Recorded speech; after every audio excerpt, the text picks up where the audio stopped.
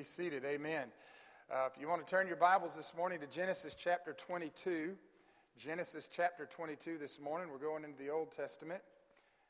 Now, that's okay because as I had one preacher said one time, one of my pastors when I was younger, said, anytime I tell you to turn to the Old Testament, don't worry, unless I'm standing up to preach from the Old Testament wearing my black suit and red tie. Now, I don't know what that meant, but I know anytime he got it, whenever I saw him come to the church, that's the first thing I started looking for is what suit's he wearing today. And if he came in wearing a black suit and a red tie and he called me, that's the Old Testament, then I got a little nervous. But I never understood what he meant by that. But anyways, I don't know where that came from. But Genesis chapter 22. Genesis chapter 22. And here's what I want to do this week and next week. I want to look at some familiar passages. Maybe I want us to kind of revisit. I said a couple weeks ago we're going to look at some things. We're going to kind of celebrate. We're going to go back and look at some things that maybe we've forgotten. Here's what the Holy Spirit's been speaking to me about, probably for the last month. That there are sermons and that you and I have heard. There are portions of scriptures that you and I have studied, and we kind of take for granted that since we've studied it, everybody else has too. We kind of forget that there was a time when we didn't know the story of David and Goliath. Amen? There was a time when we didn't know about how Noah built the ark. I catch myself now having to say that carefully because, I'm one of those preachers. I had a preacher spent his whole sermon telling us about how Moses built the ark. And then so now I have to say very carefully. But Noah and the building of the ark, how Moses and the Israelites went through the Red Sea, how God parted the waters, how he provided for them in the wilderness, even as he was judging them and directing them, and all these different stories in the Bible that we forget. And so what I want to do is try and pick some of those. Just let the Holy Spirit lead us and celebrate some of those. And this morning I want to go to Genesis chapter 22, and here's the title of my message, A Preview of Calvary. A Preview of Calvary. Now, as you're turning there, if you're already there, if you're already in Genesis 22, say amen. All right, good. Here's what I want us to understand. The Old Testament is God's, if you will, portrait gallery. It's sort of like his, it's his Louvre. All right, it's his Atlanta Museum or whatever. All right, but when you read the Old Testament, there are all these beautiful pictures that really only make sense once you get into the New Testament. So, y'all with me? Amen? One preacher said it this way: the Old Testament is revealed by the New Testament, and the New Testament is concealed in the Old Testament. And you can't separate the two. And why is that important? Because I think I've shared with you before. I know I've shared throughout the years that I've heard people tell me that, we're Christians now, we're living in the church age, we live in the New Testament, we don't need the Old Testament anymore, and I beg to differ. Amen?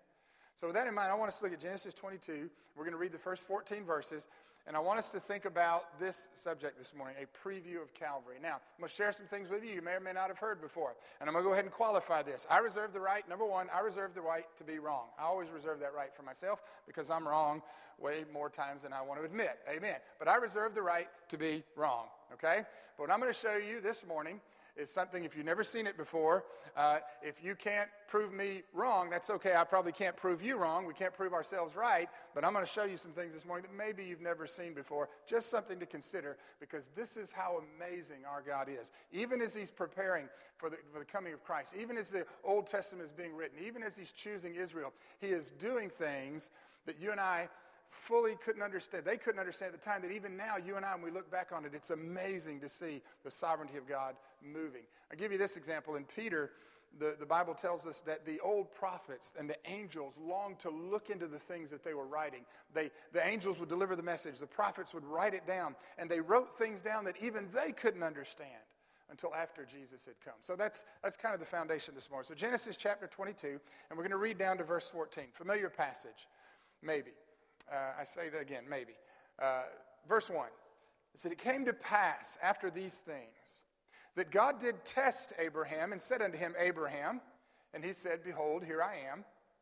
And he said, take now thy son, thine only son Isaac, whom thou lovest, and get thee into the land of Moriah, and offer him there for a burnt offering upon one of the mountains which I will tell thee of.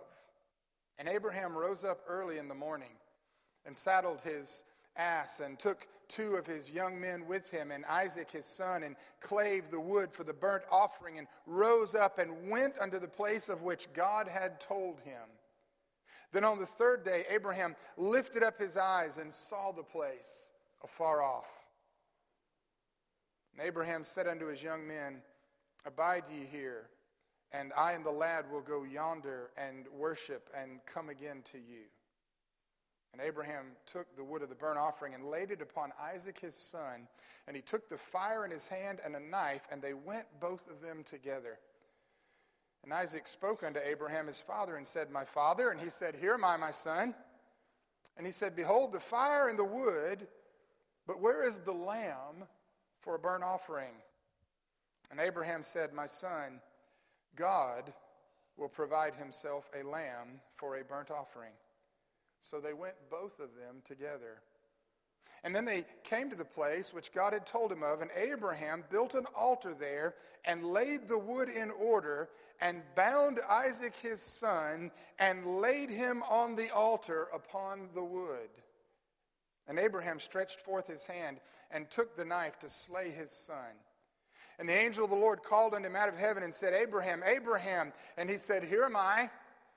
And he said, Lay not thine hand upon the lad, neither do thou anything unto him, for now I know that thou fearest God, seeing thou hast not withheld thy son, thine only son, from me.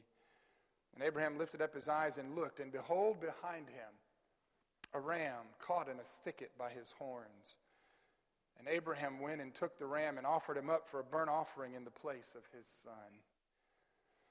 And Abraham called that place Jehovah Jireh, as it is said to this day, in the mount of the Lord it shall be seen. And for those of you that watch the devotions in the morning, tune in for those, we talked about the names of God and how that appears repeatedly in the Psalms. And here is one of the most precious names of God, Jehovah Jireh, which literally means the Lord will provide. And so, with that in mind, let's go back and now let's work through this just a little bit, and let's look at some things this morning. Look carefully in chapter 22, back in verse 1. It came to pass after these things. After what things? We don't know, but a great period of time has passed. If you know the story of Abraham, you know how he was barren. You know how him and his wife Sarah were barren. They didn't have a child. You know the whole story of how Sarah gave him this really bad advice about his handmaid. And then Hagar gives birth to Ishmael. And then there's this long period of silence in the life of Abraham where God does not speak to Abraham. And when he finally speaks to Abraham again and shows up and speaks to him, after years of silence, the first words out of God's mouth are, I am the Lord God. Obey me. Stop thinking about your stuff. Stop trying to control your own life. I told you what I was going to do. You didn't listen to me. You've dealt with the trouble of this. And then he reaffirms the promise. And he goes and tells Sarah. And then, of course, you know that in the process of time, Sarah becomes pregnant and she gives birth to Isaac. And here we have now this story after all that has been through in the life of Abraham, after great much time has passed. Now God is testing Abraham. And if you have King James, it says tempt. I always change it to test because so many misconceptions about that word. God does not tempt us to do evil. God does not put evil in front of us to try us that way. But he tests us. He proves us. And he's not trying to prove anything to himself. He's trying to prove us to ourselves. That when you and I are tested by God, he wants us to see in our own lives just how much we do trust God and how much we don't. Amen.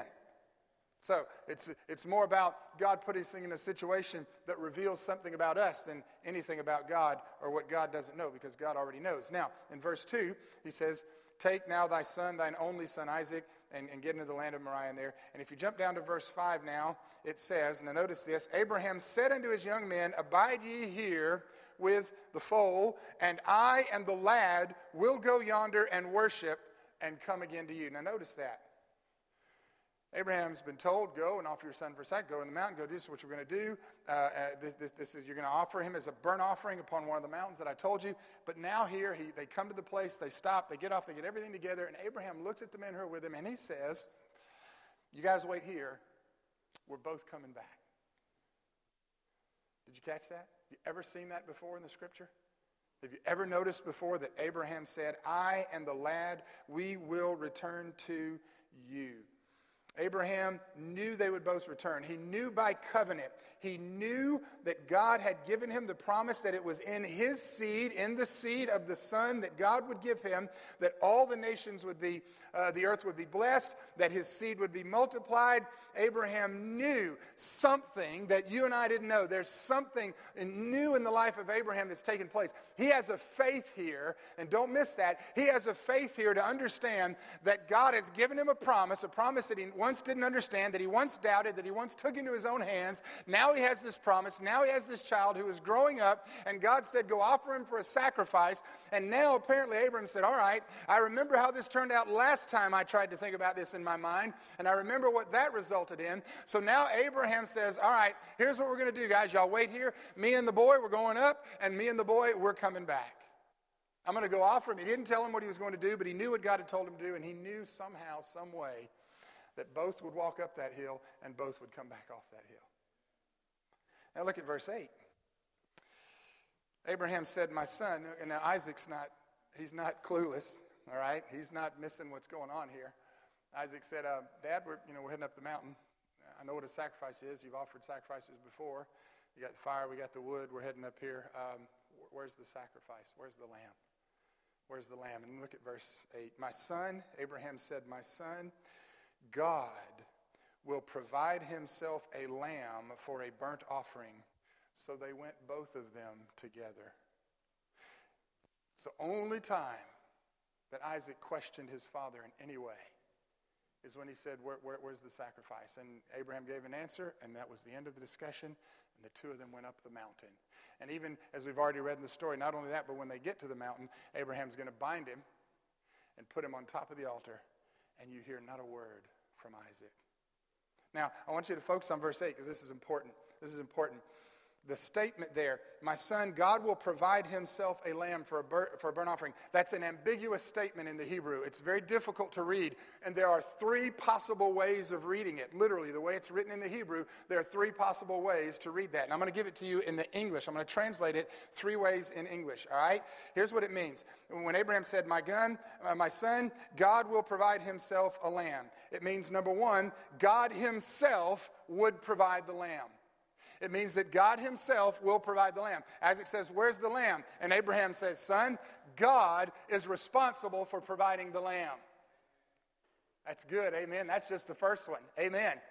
God will provide the lamb. Number two, it could mean God will supply himself as the lamb. God himself will provide the lamb, or the lamb will be God himself. So, number one, God will provide the lamb. Number two, God himself will be the lamb. And this is in Genesis 22 before we even get to Matthew, Mark, Luke, and John. Amen. And then here's the third meaning. God will provide to himself a lamb. Meaning that the lamb that would be provided as a sacrifice and a payment to God and nobody else. Now, this isn't in my notes, but I want to give this to you free. Amen? Go ahead and take off the table anything you've ever heard about any pastor or any Sunday school teacher who, with the best of intentions, ever told you that somehow or another on the cross, Jesus paid off the devil. The devil didn't get a dime because God didn't owe him anything. What Jesus did on the cross didn't have anything to do with satisfying Satan in any way. It had everything to do with satisfying the righteous God of the universe. Amen. And so in this verse, in Genesis 22, a couple thousand years before, depending on how you count, at least 1,000 years before Jesus is ever born, before we ever encounter Calvary, you have this transaction taking place between Abraham, Isaac, God, and an unknown sacrifice on this mountain. And I wrote this down, so I'm going to read this quickly. God doesn't owe Satan anything. The payment was made by God to God because when Adam sinned, not only was man's heart torn away from God, not only was the physical universe divided, Romans chapter 8, but there's also within the very heart of God a division that took place. The moment that Adam sinned, God's mercy said, pardon him, but God's justice said, judge him. And so mercy and justice began a war in the very heart of God. The moment that Adam and Eve obeyed God, God himself was torn. God himself was divided. And for the first time here now, what happened as God is alienated within himself, for the first time since the fall, mercy and justice are now beginning to turn and look at each other. Here, what you're seeing happen here is what happens when God's justice and God's mercy come together. And it comes together in a way that you and I could never understand in this world. And so that's why I love the fact that one of the verses in the Psalm says this. It says that righteousness and peace have kissed each other. Mercy and justice that were once at odds with each other have now faced each other with a solution that you and I can never make. Now, verses 8 through 13, here's where everything begins to change, because this is important. Isaac was the original sacrifice as they went up the mountain. But you know the story. You know that as they get up to the top of the mountain, everything happens. The angel stops Abraham from the sacrifice, and he turns and he looks, and there's a ram caught in the thicket. There's a ram caught in a thicket by his horns, caught in a thicket of thorns. His head is wrapped in thorns. He turns and he looks, and here's this ram and his head wrapped in thorns. And just as Jesus was crowned with thorns, here is a ram crowned in a thicket of thorns. But I want you to know this is important. This is all introduction. I got 3 things I'm going to share with you. We'll go pretty quick as we can. Amen. But this is important. Isaac asked the question, where's the sacrifice? And Abraham said, God will provide himself a lamb. That's what Abraham said. And when he turned and looked in the thicket, was not a ram, was not a lamb, but a ram. Please note, beloved, that when Abraham, and I'm telling you, Abraham knew something we didn't know. There's something we've missed when we read our Bibles. When he turned and saw the ram, Abraham said, when he said, God will provide a lamb, they turned and he found the ram. Can I say this, that in this moment, at this time, the ram was provided as a temporary substitute. The lamb had yet to come. That's good, amen? Oh, it's even better than that. In verse 14, and Abraham called the name of the place Jehovah Jireh, as it is said to this day, in the mount of the Lord it shall be seen. And in verse 14, what we have is the understanding that one day this entire scene is going to be repeated in perfection. But this time Jesus himself will be the substitute as the sacrifice for our sins in the ultimate deed, the ultimate satisfaction of God's righteousness. Galatians chapter, now here's where this is the New Testament explaining the Old Testament.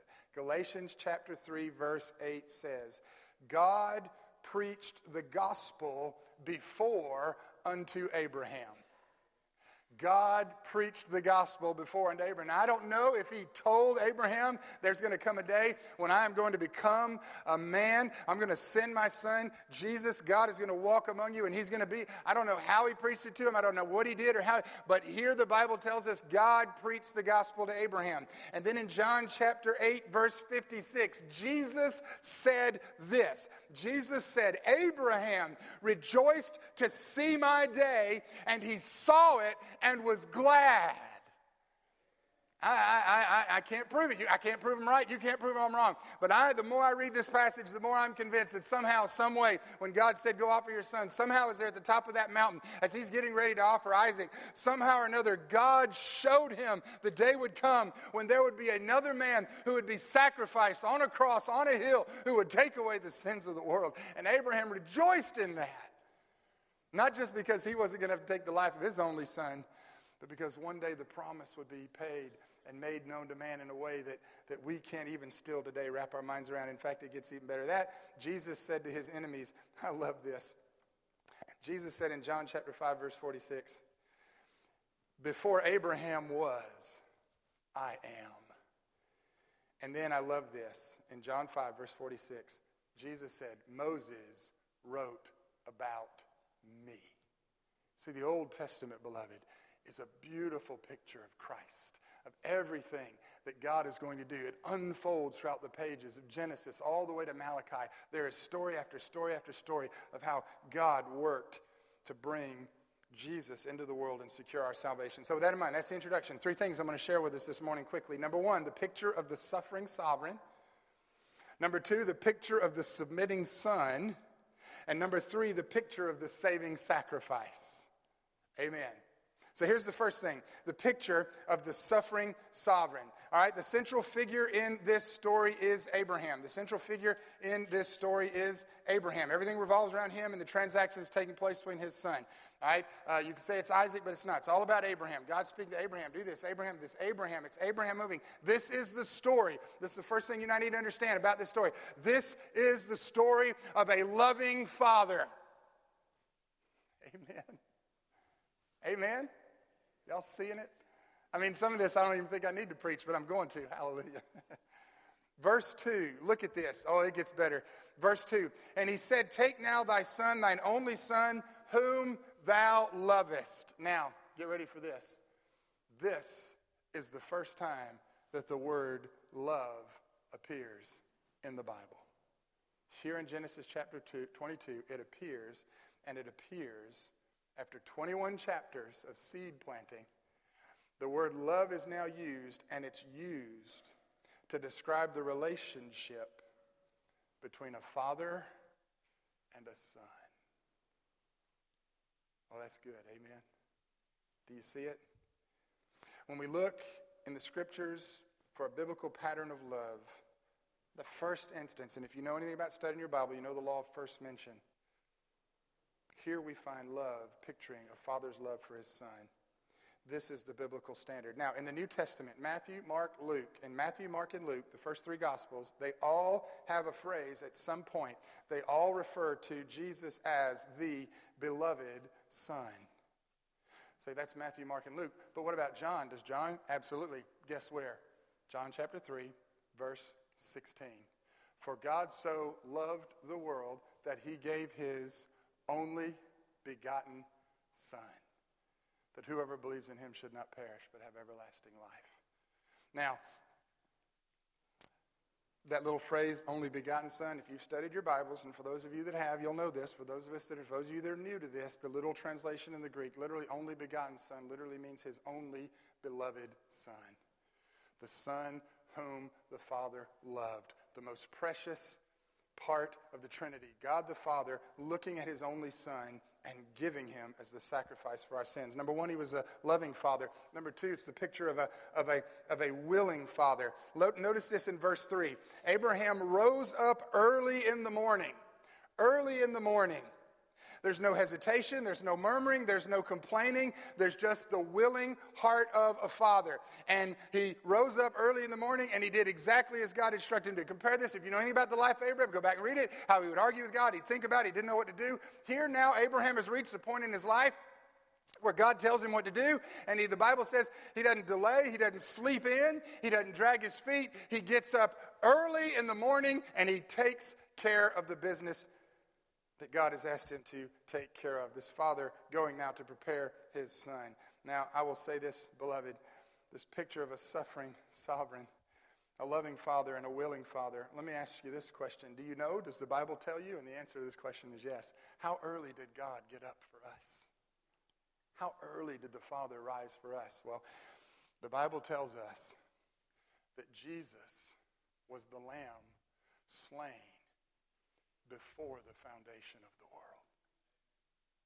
How early did God get up? Before he even breathed into existence the universe, before he even created the earth and the moon and the stars, before he put the animals on the earth, before he put Adam and Eve in the garden, before the foundation of the world, God had determined that his son would be the sacrifice for everything that was going to follow.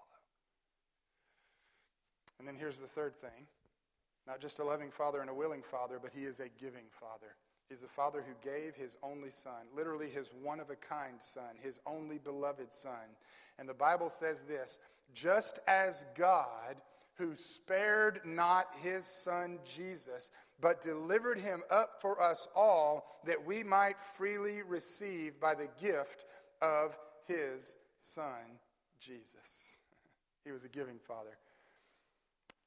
God the Father was willing to give Jesus. Abraham is willing to give his son Isaac. And then here's the fourth thing. He was a suffering father. You notice what's interesting about this story is Sarah's never told what's going to happen. Isaac's not even told what's going to happen. Now, I think Isaac figured it out. And if you've ever seen some of the movies on the Bible, every now and then, I like the fact that some of them, you'll see Abraham taking off with Isaac, and Sarah kind of sees what Abraham is doing, and she kind of maybe gets an idea, but she doesn't know. And there's even one that was made where she's kind of weeping, and I think she understands that God has just asked Abraham to do something very significant. But as far as we know, the burden in this story, who bears the burden of what's about to happen, is the father. It's the father. Isaac was told, but Abraham carried the burden. Beloved, I want you to understand that we have a heavenly Father. We have God Almighty, and every day He bears the burden. He bears more than just one burden. He bears, number one, the burden of the fact that He has given His Son to pay the ultimate price for the salvation of anyone who will receive Him. But even to this day, the Father bears the burden of every individual who lives and rejects Jesus with every breath they take. That God the Father, who loved so much that He gave His only begotten Son, and there are still people in this world who want to argue with that and say no to that. And so in this story, you have the picture of a suffering sovereign. Number two, you have the picture of a submitting son. Now, I want to get you, now this is, all right, so it gets better. Sarah was 127 years old, according to the scripture, when she died. Isaac was weaned when Sarah was about 92 or 93 years old. That's amazing. According to Genesis 21, a long period of time passed after the birth of Isaac. Now, we don't know how long, but if you do the math, and it's very difficult, if he was weaned when she was 92 or 93, died when she was 127, if this is anywhere close to her, if let's just say 112, that's 20 years later after he was weaned. See, here's what you need. You start doing the math and you run into a problem, because almost every picture I've ever seen in Sunday school, in the books, every picture I've ever seen of Abraham going up that hill with Isaac, he's walking with a little boy. Every picture I've ever seen is the picture of a little boy laid out on the altar. But can I say to you that there's something hidden in Scripture that we'd better read carefully here? Number one, do the math. There's something going on with the age. But number two, the word that is used is important. When he says in verse 5, I and the lad will go yonder and worship and come again to you. That word lad in the Hebrew is a massive word, and it's used multiple ways. And it is the same word that is used in numerous times in the Old Testament for a full-grown man. A full-grown servant in the Old Testament, and it's even the word used for a fully armed soldier. So what I say to you, beloved, is it's more than possible that as Abraham and Isaac went up this hill, Isaac was not the little boy that you and I see in the pictures, but he could have been in his 20s. In fact, you want it to get real good? There's absolutely every reason to believe that when Isaac went up that hill with Abraham, that he was in his 30s. The same age as Jesus was when he went to Calvary. Now, I can't prove that's how old he was. You can't prove that's how old he wasn't. Hallelujah. And I'm telling you that when God paints a picture, He paints with broad brushstrokes, and sometimes He hides things beneath layers of paint. And tucked away in this story is not a little boy trusting his father, but very probably what would have been recognized in that day as a grown man capable of acting on his own, and he's still surrendering to the will of his Father. Jesus said, I came not to do my will, but the will of Him who sent me. And when He said that, He was a full-grown man. Isaac, a couple of things, 4 things quickly. Number one, Isaac was the son of promise. So was Jesus. Isaac's birth was predicted, promised, and prophesied, and long awaited before he ever arrived. And God told Abraham, in your son shall all the nations of the earth be blessed. Jesus was predicted, promised, prophesied, and long awaited before he ever arrived. Number 2, Isaac was a supernaturally born son. But his supernatural birth was different. His supernatural birth had to do with the fact that more to do with the fact that both Abraham, and if you read it carefully, the Bible said Sarah said, I am beyond the childbearing age, but there's no understanding of exactly what that means. But Abraham, on the other hand, doesn't say that about Abraham. So it's possible for Abraham and Sarah, as old as they were, God, who is sovereign over the womb, to take a man perfectly capable of reproducing with a woman who's still capable of reproducing, not in the eyes of the world, but in the eyes of God, because with what man is impossible, with God all things are possible. And so now here, this supernaturally born son, but then Jesus, who was born with Joseph having nothing to do with it, but the angel said, the Holy Spirit will come upon you, and you shall conceive and bear a child. So the birth of Isaac was born of a supernatural promise. Jesus born of a supernatural promise. Number 3, Isaac was hated by his brother when he arrived. And the Bible says in Isaiah and other places that Jesus, the Messiah, would be hated by his brethren. And if you look at his life, for all of the miracles and everything he did, every time you turn around, there was somebody who hated him. There was somebody who wanted to put him to death, the scribes, the Pharisees. Then number 4, he was a submissive son for 30 years or so. He was so in tune with his father and confident in his covenant relationship with God that when Abraham revealed his intention, this is good. I got more here. I'm going to give you this one quickly. No, look at verse 2. Take now thy son, thine only son, Isaac. Abraham had 2 sons. Not in God's eyes. In God's eyes, the only son that mattered was the son that had come by the promise of God. God never acknowledges your accomplishments and my accomplishments in the flesh. He always works in the realm of the Spirit in a way that you and I can't understand. And so he doesn't even acknowledge Isaac. He says, Ishmael. He says, you take Isaac. You take Isaac, your only son. And then, I love this submissive son. He asks the question, where's the sacrifice? God will provide the sacrifice. They go to the top of the mountain, and at no point does Isaac offer. And I think it's even better than that. I think not only did Isaac not argue with Abraham as he was bound, as he's preparing the wood for the altar, but I think that at some point, Isaac climbed up on that altar willingly and laid there and trusted himself to his Father. The Bible says that Jesus was led as a lamb to the slaughter, and he opened not his mouth. He uttered not a word. Everything Jesus did, he did, trusting his heavenly Father. Well, here's the third thing this morning. The saving sacrifice, not just the suffering father and the submitting son, but the saving sacrifice. Everything was accomplished by that. This is beautiful. Who did all the preparing? Who does everything in the story? It's Abraham. It's the father. What does he do? He gets the wood. He builds the altar. He gets everything. And in this story, Abraham does everything except provide the lamb, because there's a bigger story taking place here. And the only sacrifice that the father is being asked to provide here is, in fact, his son. So the preparation, all accomplished by the father. He built the altar. He cut the wood. He even raised the knife. The Bible says that of Jesus, speaking of God the Father, to Jesus, it says, it pleased the Lord to bruise him and put him to grief. He has borne our iniquities. He has borne our shame. He was wounded for our transgressions. That in this story, you have the Father preparing everything he needed to do to offer his only son for somebody else's salvation. And now, we look back 2,000 years and we see that is exactly what God the Father did on the cross with Jesus. But notice the place of the sacrifice. Not just the preparation, but the place of the sacrifice. 5 times in this chapter, the place is mentioned, but not specifically, not even close. In fact, it's mentioned and it's carefully guarded. Here's what the Bible tells us. Go into the land of Moriah, to the mountain that I will show you of. Now, the land of Moriah, and you can look at it on the map today, and it's changed a little bit, but it winds like a snake, and there are several hills, there are several mountains that make up the land of Moriah.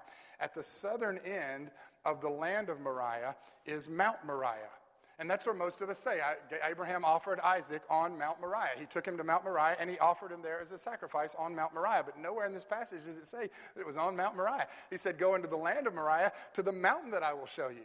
Never told what the mountain is. Oh, it gets better than that.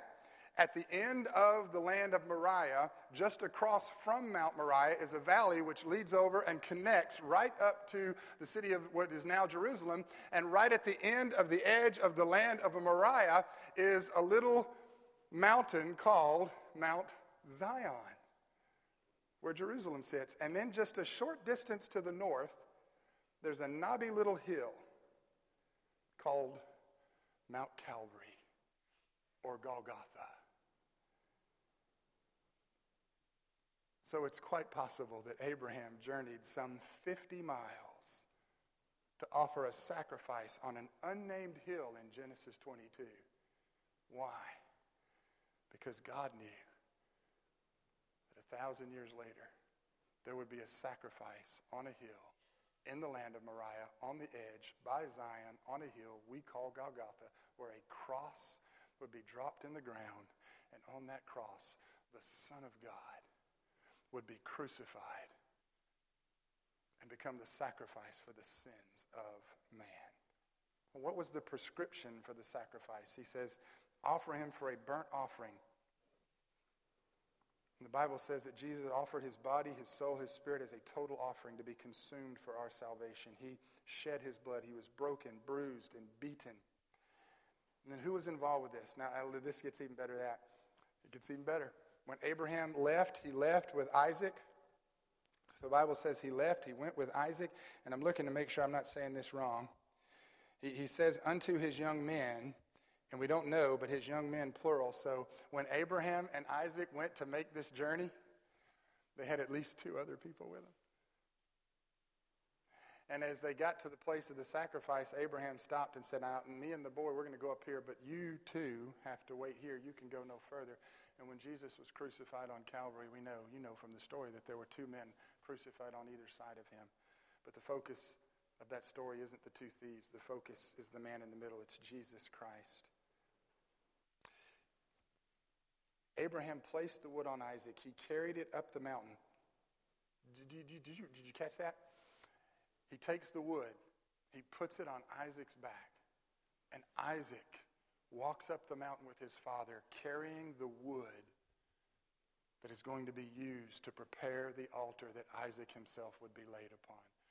The Bible says that Jesus took his cross and he carried it down that Via Dolorosa all the way to a hill called Mount Calvary, where when he reached the top of that mountain, and I know the story of how another was called to help compel him take the cross. That's a whole nother sermon, and it's loaded too. Hallelujah, amen. And they got to the top of the mountain. The cross was laid down. Jesus stretched out over the cross. His feet and hands were nailed to that cross, and he was dropped into the ground. Abraham placed the wood on Isaac. Isaac carried it up the mountain. The altar was built. The wood was removed. He was placed on the altar. Isaac was placed on the wood.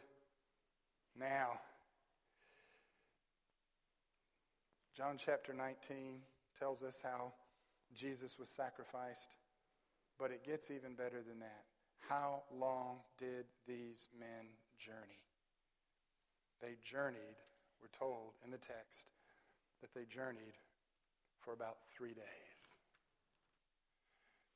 Do you realize that every step that Abraham took, every step that he took with Isaac and those men that were with him, every step he took, he knew that he was going to offer up his son as a sacrifice.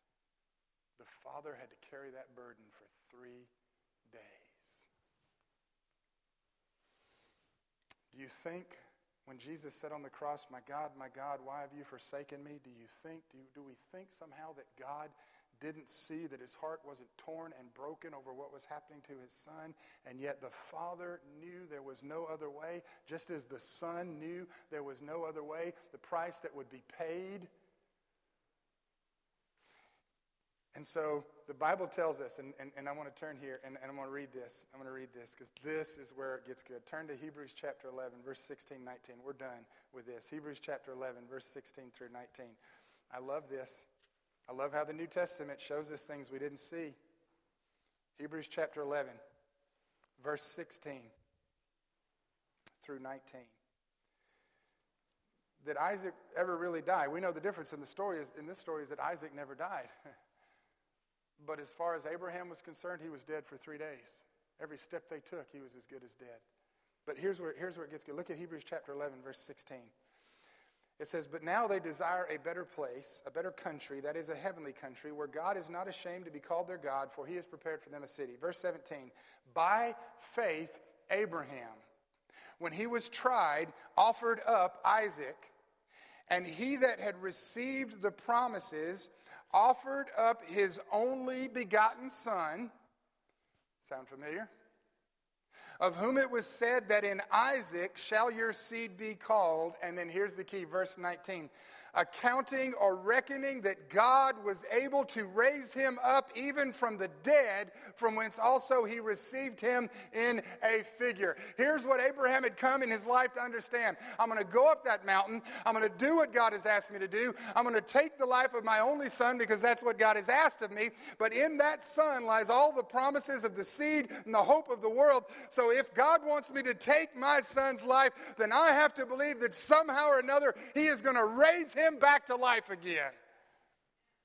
That's what the Bible says Abraham believed.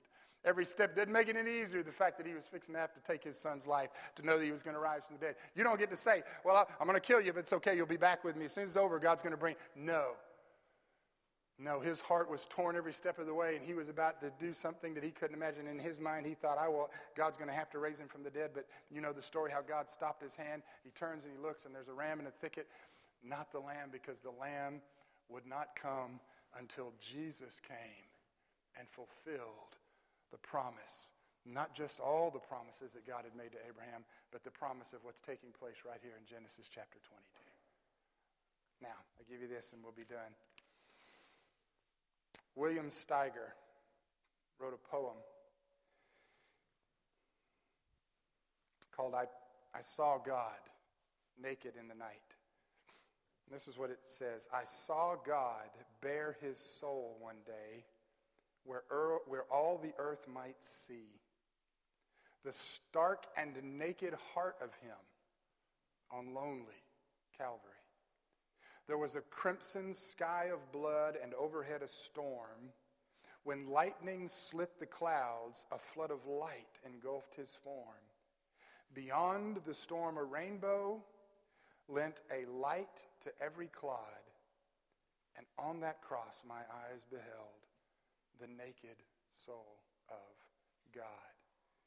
Beloved, we are living in a day when this world has no idea and cannot fathom and has not stopped to consider exactly what it means that the Almighty God, the ruler and the creator of the universe, 2,000 years ago, gave his one and only son to go on a hill, to die, to shed his blood for your salvation and mine. Everything we talked about in the Sunday school lesson this morning. And I didn't even know that's what we were going to be covering in the lesson. But that's God. That's how God works. I didn't know that. Amen. This is 1,000 years Jesus came after Abraham. 30 minutes after Sunday school, this is where we went. I didn't know. Sometimes God doesn't wait that long. Hallelujah. Beloved, if you're watching, whether you're watching on Facebook, whether you watch this video later, whether you're here, whatever's going on in your heart, in your life, whatever, if you've never, ever truly stopped and considered that price that was paid, that not the ram, but the Lamb, Jesus, slain before the foundation of the world, was slain for your sins. And if you've never trusted him and you've never called upon him and asked him to be your Savior, then this morning, the Father and I both want to extend that invitation to you. Before you leave this place, before you finish this message, that you settle in your heart that you understand that Jesus died for you.